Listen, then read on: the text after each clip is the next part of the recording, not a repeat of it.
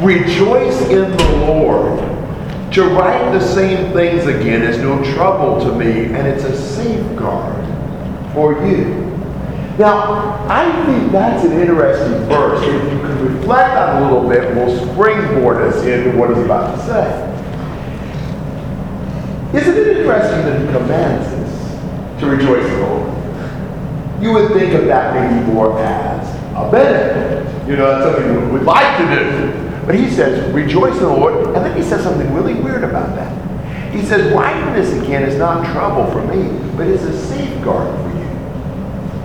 We would think of the order to rejoice in the Lord as being a safeguard, like a protection, like something that's going to keep us out of danger. How is rejoicing in the Lord a safeguard for us? Keeps our mind focused. Keeps our mind focused. You just kind of think about that. And now I'd like for us to read the rest of this section. If you'll keep that in your mind, I think you might understand more deeply what Paul meant even when he said to rejoice in the Lord.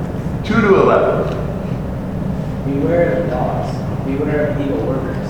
Beware of false circumcision. For we are the true circumcision, who in the Spirit of God, and glory in Christ Jesus, and put no confidence in the flesh. Although I myself might have confidence even in the flesh, if anyone else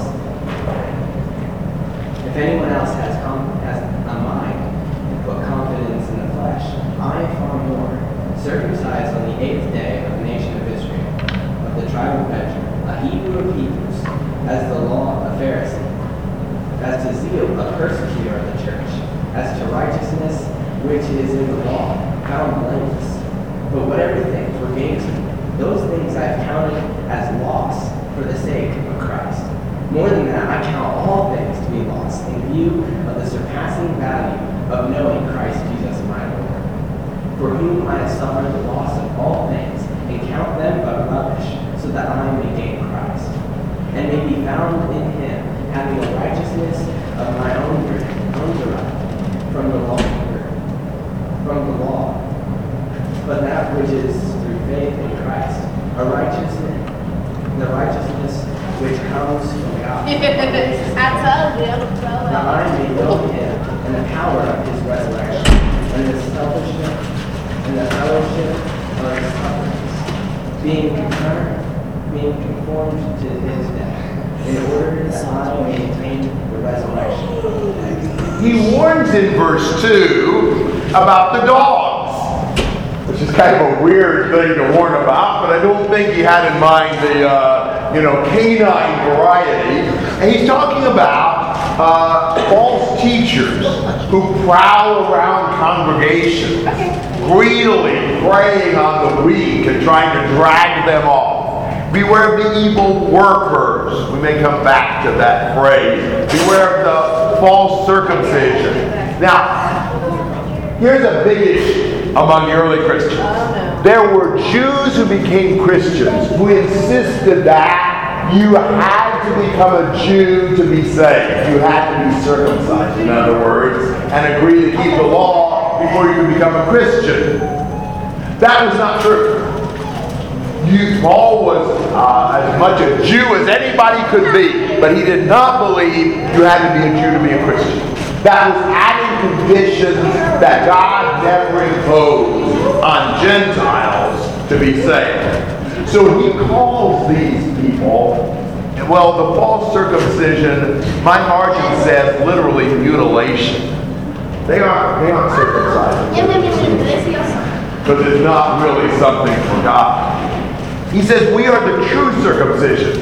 Our circumcision, our cutting off the flesh, has nothing to do with the physical act of circumcision. It's cutting the sin out of our heart. That's the true circumcision we undergo, who worship in the Spirit of God and glory in Christ Jesus and put no confidence in the flesh. Now, when he said to rejoice in the Lord, underline the Lord. Don't underline rejoice. His point isn't, rejoice, guys. Make sure you're happy. Please rejoice. No, his point is, you rejoice in the Lord. quit rejoicing and putting your trust in all these other things. That's the point of these passages. There's certainly a joy we have in Christ. But I don't think here, when he commands us to rejoice, the point is to be happy. I think the point is you have your joy and confidence and satisfaction in the Lord and not in your own achievements and accomplishments. When he says that we put no confidence in the flesh, he means we're not trusting in the things we've done. We're putting all of our joy, glory, and trust in Christ and what he has done. And he goes and he explains that he is not objecting to trusting in fleshly accomplishments because he didn't have any. You know what? I really don't think that working out is very important. You know, I don't think being strong really helps you any. Now, for me to say that kind of looks rather self-promoting. You know, no wonder I don't think that's important. You know, I don't have much to work with in that department. So for me to throw off on that kind of looks like, well, yeah, you would say that. You know, but for me to say, I don't think grades matter at all. I don't think it makes any difference what kind of grades you get or how well you do in school. Why, that's ridiculous. That means a little bit more. It's not, I wouldn't be saying that because I couldn't do that. I'd be saying that because it doesn't matter. Paul said, I don't glory in the flesh. And it's not because I couldn't. If you want to line me up in Judaism, we'll just look at it. He says in verse 4, although I myself might have confidence even in the flesh, if anyone else has a mind to have confidence in the flesh, I far more. He was circumcised the 8th day, that was the day, according to the law. Nation of Israel, tribe of Benjamin, one of the only tribe that stayed faithful to Judah in the split. You know, a Hebrew of Hebrews, a Pharisee, that's the top of the line. That's the strictest, group of the Jews. As the zeal, a persecutor of the church. I mean, he was in the top of his class in Phariseeism. Even a persecutor of the church. You know, as to the righteousness which is in the law, found blameless. I mean, he was 100%. He was right there. He had all the credentials. He was Mr. Everything in Judaism. If he says it doesn't matter, it isn't because he can't compete. He can outdo any of them with his resume in Judaism. But look at what he says. Verse 7, whatever things were gained to me, those things I counted as nothing for the sake of Christ. Is that what he said? What does he say? As lost. No, I would have said it counted as nothing. Like now they're not anything. He doesn't say now they're not anything. He said I counted them as loss. I counted them as negative, as a deficit, as a liability. Whoa, that's pretty strong. Say I counted as nothing. Well, it's just like, well, you back. If I had to game, I didn't. He said, no, for me, they weren't a zero. They were actually a negative thing. Do you know why? Why do we count these things as loss? Partially by contrast, because he gained so much. But I think there's one more thing. This may not be so obvious yet. I think because they tempted him to trust in those things and not feel his need for the Lord. That's the thing about all accomplishments of ourselves in this life. They tempt us to be satisfied. It's the worst thing about being good at stuff. One of the worst things to be is good at everything. If you're smart, if you're athletic, if you're talented musically and artistically, and you're popular, and you've got this and that and the other, it's horrible. Because you're so good at everything, you tend to rely on those things and fill yourself up with those things, and you don't have any appetite for God. Best thing to be is to be a loser. If you have nothing, if you're poor, if you're dumb, if you're weak, if you're not talented, then you don't have much to turn to and trust in. And it makes you more hungry for the Lord. Who were the people that flocked to Jesus? the intellectual giants, the wealthy, the powerful. It was just the opposite. It was the people who didn't have any opportunity to trust in those things. That's why Paul said all of those things for me were actually a loss, because they filled me up too quickly. Kind of like filling up on garbage, and then you don't have any room for the real good, nourishing food. That's what happened to Paul. They were negative. You know, and then I love verse 8. He goes a step beyond that. I don't know I'm talking too much, but he goes a step beyond that. He said, more than that, I count all things to be lost in view of the surpassing value of knowing Christ Jesus my Lord, for whom I have suffered the loss of all things, and count them but, the word there really means sewage, but count them but sewage, so that I may gain Christ. Everything else, every other achievement, every other success is like manure. It stinks. It's such a detriment, because Christ is so awesome that anything that possibly fills me up and leaves me less hungry for Him is a negative, and it's destructive. I don't want it. Isn't that amazing? Paul's not saying that theoretically. He had suffered the loss of all things. You look at 2 Corinthians was written years before this. And I just, last Sunday, I guess, preached on 2 Corinthians 11. Last Sunday, Wycliffe. The 22 to 30. Where Paul just goes through all that he went through. And it is unbelievable.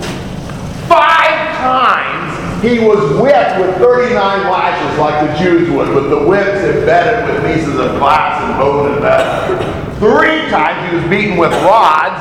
Once he was stoned. 3 times he was shipwrecked. And the Acts 27 shipwreck we know about was after that one. Those 3. So that must have been at least number 4. How do you get shipwrecked 4 times and survive it? He said there was a whole day and night he spent adrift in the sea, waiting to get picked up. Pretty unlikely you survived that too. And then he said, I was just in danger everywhere. You know, here, there, yonder, the other, everywhere he went, he was just constantly being attacked. The false brethren were chasing him, you know, even up to 100 and some miles to run him out of the next town. You know, can you imagine people that fanatic will destroy you? But he said, really? You know, apart from these external things, there's the daily pressure on my concern for all the churches. Who is weak without my being weak? Who's led into sin without my concern? Really, those external, you know, beatings, stonings, and shipwrecks and all that, that was nothing compared to the daily stress and worrying so much about all the churches and being concerned about every weak brother, and every brother was led into sin. We have a long ways to go. Paul is so inspired. Can you see from his perspective with how much he loved the Lord and how much he gave himself to God? Everything else was garbage. Because Christ was so much for him.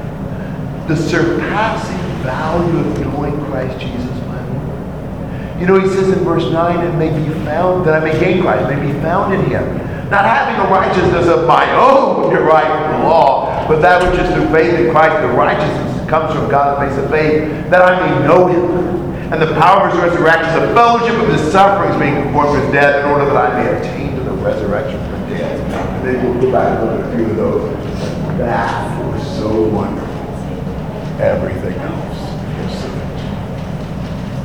That's an amazing passage. A little challenge, but it's amazing. Comments? You talked about his concern and the struggle that he went through thinking about the other churches. And a lot of times when I'm thinking about evangelism, we don't get emotionally involved because so often he lays out, but it seems that if you look at it as a soul instead of just something to do, just a check mark off your religion. Yep, I did my evangelism for the day. Maybe take it and say that's a soul that needs saving. There is going to be some emotion. I think that's a great example of how to really be concerned with those who you evangelize. Amen. I've never been a doctor, but I would assume they teach prospective doctors in medical school how to keep a certain professional distance from their patients. If a doctor got emotionally involved in the physical well-being of every patient, it would probably be a wreck. I don't know. So you assume a doctor has to kind of not feel for the patient. I grew up not having any feelings for anybody. And I realized that I didn't have compassion. I started realizing that I needed it. And that's what the Lord had. That's what I had. But I remember then, as time went on and I actually started caring about it and loving it, that my life changed a lot. When all I thought about was myself and I didn't really care about anybody else, I was just like this. Nothing ever affected me. Because it never affected me. I didn't care about it. When I started loving other people and really investing in them and really getting close to them, really caring about how they were doing, my life started to be like this. You know, one minute I was up and the next minute I was down because of how the people I loved and cared about were doing. I just started thinking, maybe I'm not doing the right thing. Maybe I'm not supposed to be like this. I didn't think I was supposed to be so affected by everybody.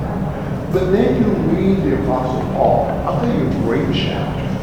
It's 1 Thessalonians 3, where Paul was willing to be left alone in Athens to send probably the late teenager Timothy, his own child, back to Thessalonica because he was so worried about how they were doing. And he wanted him to find out how they were doing to strengthen and encourage them in their faith. And when Timothy got back, Paul said, now we have, knowing that you're standing firm in the faith, he said, we can't think that.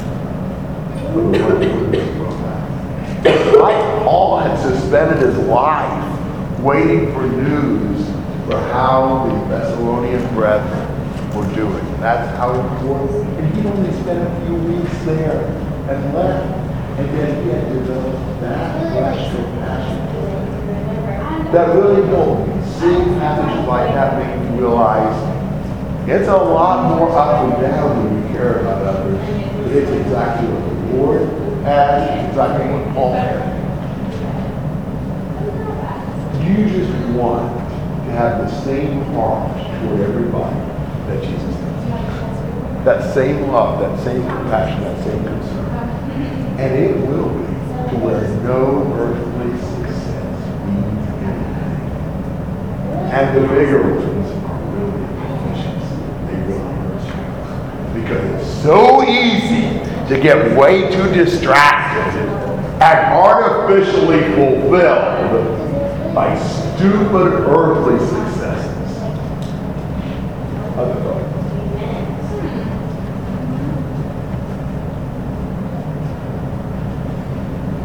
You know, I want to make a couple of more observations on this. Go back to verse 2, the evil workers. I suspect he was also referring to the idea of they were trying to achieve salvation by their own works. Look at verse 9. Paul didn't want a righteousness of his own derived from the law, but the righteousness that comes by faith in Jesus. The whole idea of righteousness is challenged in the New Testament, but it's key. I want to take a second to try to explain righteousness in the New Testament and kind of relate it to this verse. Think about the U.S. laws and us being innocent. Let's assume for the time being that the judges and juries and courtrooms are all totally fair, totally just, and they know everything. And so you've got a law in almost all states, probably all states, that you're not allowed to murder someone, right? Anybody live in a state where you're allowed to murder? Okay. All right. Now, you're in a perfectly just courtroom. And you actually got upset one day and you went into McDonald's and you shut out the place and you killed my happened. And you're on trial in a just courtroom. What's the verdict going to be? Guilty, right? If it's just and you killed that those people, however, you're on the witness stand in your own defense. And you say, Your Honor, I'm really sorry about those happening to people, but I'll tell you what, I want to talk about all those people I haven't killed. You know, there are so many people I've known that I haven't killed. That really, I mean, I think those half a dozen really ought to condemn me. Because there's a whole lot more people I haven't killed than the ones I have. How do you think that roll-up looked? Do what? Yeah, I don't think it's going to work. Well, what if I say, well, yeah, you know, I kind of messed up on that one, but I want you to know that I have really been doing a lot of good. I have really been, I've been giving my money to charities. I've been helping little old ladies across the street. You know, I've been a really good guy to my neighbors. And I really feel like for all the good I've done, I've really done enough good to kind of balance out those unfortunate incidents in McDonald's. How are they going to treat me in the just courtroom? What's the verdict going to be? Guilty. Because you can't do anything. You even killed one person. In cold blood, you know, you got mad and you shot them. And they died. I don't care how many good things you've done or how many other people you didn't kill. You are guilty. You can't look at your life as a murderer and say, yeah, but I'm such a good guy, I think I ought to be declared innocent. Because you aren't innocent. You're guilty. You killed somebody. In God's law, are we, forget about the sacrifice of Christ for a moment. If it was just based upon your record, are you guilty or innocent? Guilty! Why? We've broken his laws. Yeah, but look at all the good I've done. Well, look at all the laws I didn't break. Or whatever. Does that make any sense? If we try to be innocent on our own, based upon our own record, we'll be locked out of court. We didn't just kill half a dozen people. We've broken way more laws than God. We are criminals in God's justice system, and there's only one way that we can ever be declared innocent. And that is Jesus' amazing plan, where he took the rap for us, and he died in our place, so if we just turn to him in faith, there will be in faith. We're declared innocent. Our record is right clean. All of our sins were put on Jesus, and he took the penalty. That's an incredible thing. I mean, if you had a way to do that in this country, imagine going into McDonald's and killing half a dozen people, and then there's a way of getting your whole record expunged. And none of that's held against you. Just because you trust obediently in the Lord. That never happened in our court in this country. We don't have any process like that. But that's amazing. That's why Paul says, wow, this righteousness I have from God is worth so much more than all other accomplishments I've ever made. I know this has been a little more challenging just to think through. But if we don't ever talk about these things because they're more complicated, we'll never really see the amazing blessing of God's word. Comments and thoughts? All right, 12 to 16. Not that I have already attained it, or have already become perfect, but I press on, so that I may lay hold of that for which I also was laid hold of by Christ Jesus. Brethren, I do not regard myself as having laid hold of it yet, but one thing I do, forgetting what lies behind and reaching forward to what lies ahead, I press on toward the goal for the strive for the upward call of God in Christ Jesus. Let us therefore, as many as are perfect, have this attitude, and if in anything you have a different attitude, God will reveal that also to you. However, let us keep living by that same standard which we have. It really shouldn't surprise us that again Paul is a model for the attitude we should have. What is he saying here? What's he emphasizing? He's not perfect, and so what is he doing? He's pressing forward. He's reaching forward. Think about a runner. My son ran cross country. And you'd watch, especially in bigger meets, these guys crossing the finish line, practically lunging forward, throwing up, driving themselves to the absolute limit, reaching forward to get a split second more off their time, to get ahead of that next guy, to get another spot for their team. It's that idea. Paul intensely pursuing the goal of where Christ is, of being like Jesus. Now, he says something that's often misinterpreted here.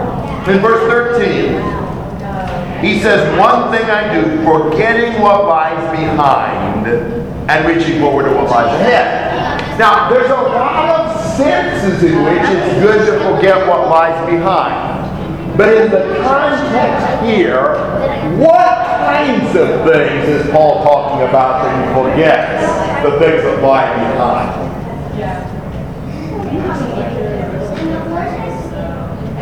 No, but thank you for saying that. That's what most people think. The past life of Christ is cleansed. I don't think so. I think that's what we generally assume. Things that were gained to him. I don't think so. I don't think so. Maybe closer.